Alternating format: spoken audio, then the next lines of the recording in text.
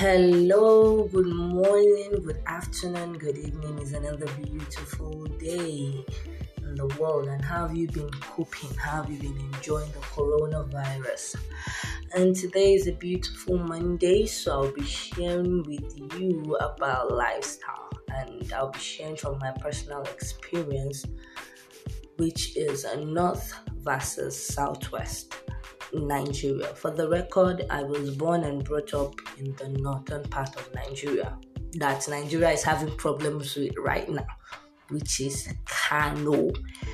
And so I started visiting the south, but I'm from Ogun State, so from the southwestern part of Nigeria. And I started visiting the southwestern part of Nigeria in 2013, which was Oyo State, Ibadan. So I visited Ibadan for the first time in my life in 2013. And so from then onward, that was when I was able to start visiting Lagos, Kwara, Ondo, and every other place. So I'm going to be sharing a few experiences I had while I was in the north versus when I started visiting the southwestern part of the country. So on or before 2013, I never left the north. So my journey was always surrounded around the north, which was Kaduna, Jigawa, and everything. So first experience was association with boys. Yes, association with boys. So throughout my primary and secondary school, I was always in a situation with boys where even in classes, boys sit down differently, girls sit down differently. We don't just chunk together. No, we don't sit that way. Maybe boys will sit on the right hand of the class, girls will sit on the left hand of the class, or vice versa, but we don't chunk together. So when I traveled to Ibadan, then I was opportune to be in UI, Aberdeen, for JAMB lesson. I was not yet a university student then. So anytime I entered the class, I was always sitting alone because, both guys and ladies sat down on the same seat. And then I'll always be like, whoa, like this is a crime. So it took a lot for me to actually adapt to that new environment. Secondly, this one always makes me laugh anytime I remember what's the case of handshake and hugging. So here, you don't just hug a girl. You don't just shake a girl. Okay, shaking could still be understood a bit. But hugging a girl like, she's your friend, side hug, blah, blah, blah, you've seen her in a long time. Hello. And then I remembered when I got into the university, I had classmates and probably, they want to tell me goodbye. They want to hug me and I will just run. Hello. And they'll be like, what's wrong with you? And I'll be like, nah, a handshake is fine or a wave is fine. You don't do that. And because here where I come from, back in my secondary school, if a guy and a girl should hug each other, something special must be going on. So it wasn't really easy for me then to just hug a guy. Hello, hi. It doesn't work that way. And later I got used to it. I got used to my new environment. And thirdly, then I had a way of always saying the word walai to prove my maybe innocence or something, or maybe to tell you I was saying the truth, or to tell you I was serious. I always say walai, in which people down north here understood. But then when I was down southwest, anytime I said the word walai, they would look at me like, what are you lying about? Are you Muslim? And then the issue of veil. Here, everybody knew I was a Christian, irrespective of how I dressed. Down north, everybody knew I was a Christian. But then I had issues when I got down southwest because, if I probably used veil to class, that was when I was still in UI, or I went out and I was on veil. And then a lot of people called me by my Christian name, which is Deborah. And then, so if you ask me, are you Muslim?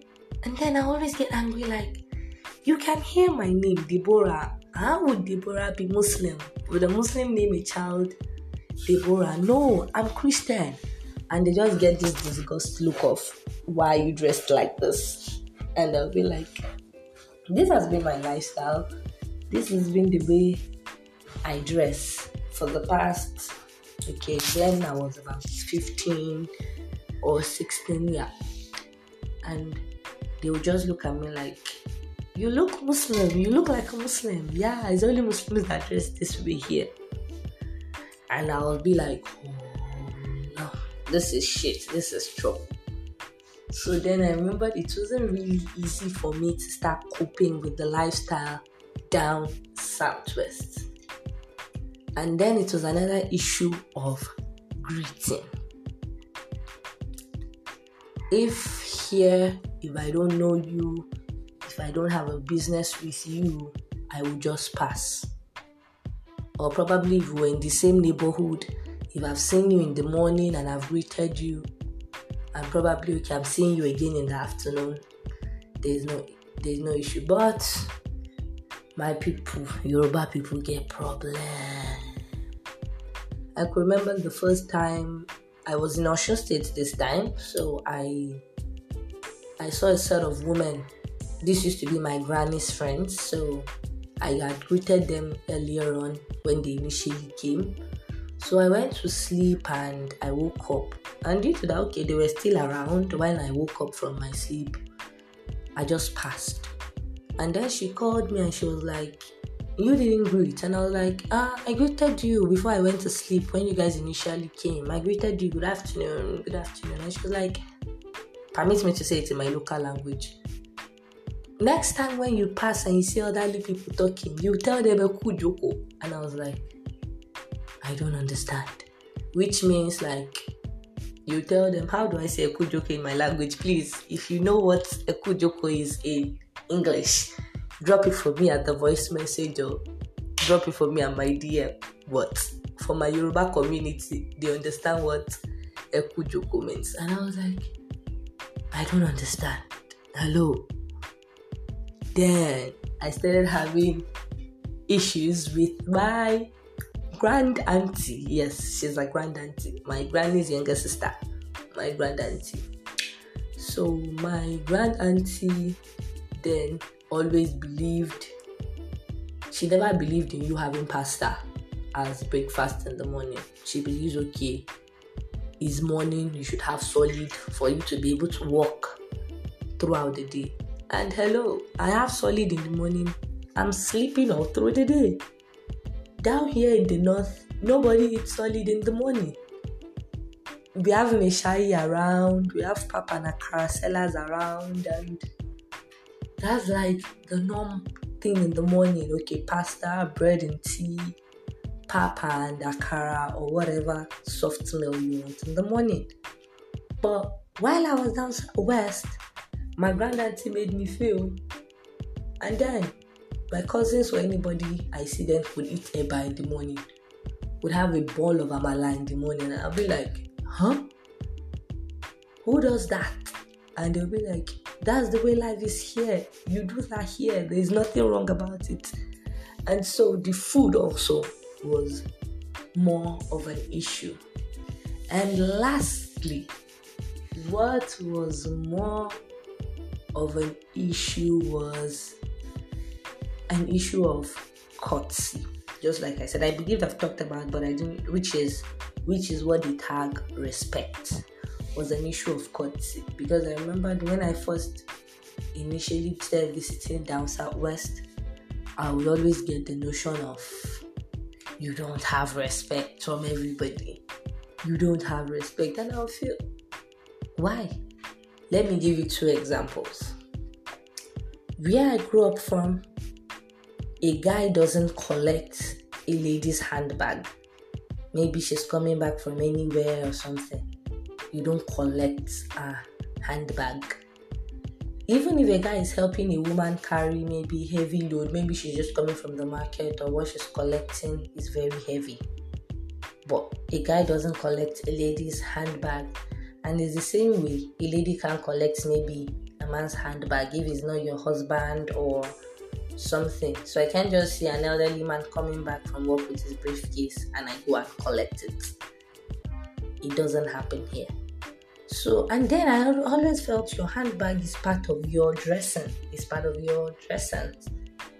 And then, so anytime I see any elderly, if she's not carrying any extra luggage and she's just with a handbag, I don't collect it. And then, so my auntie or my grandma would always shout, when you see an elderly person coming, whatever they are holding, you must collect it. And I'll be like, no, now, it's just their handbag. It's just their briefcase they took to work. Why should I collect it? And then they'll be like, it's called courtesy. So for those of you that might have grown up in two different parts of the world, I'm bringing it to an end here today. So for those of you that might have grown up in two different parts of the world, not the world, or maybe if you've been out of the world and in Nigeria, and you feel you have some personal experience of two opposite things there, I'd love you to share with me. You can go to my DM on Instagram, you can leave me a voice message, or you can leave a mail. Thank you, and I hope to hear from you next time. Bye.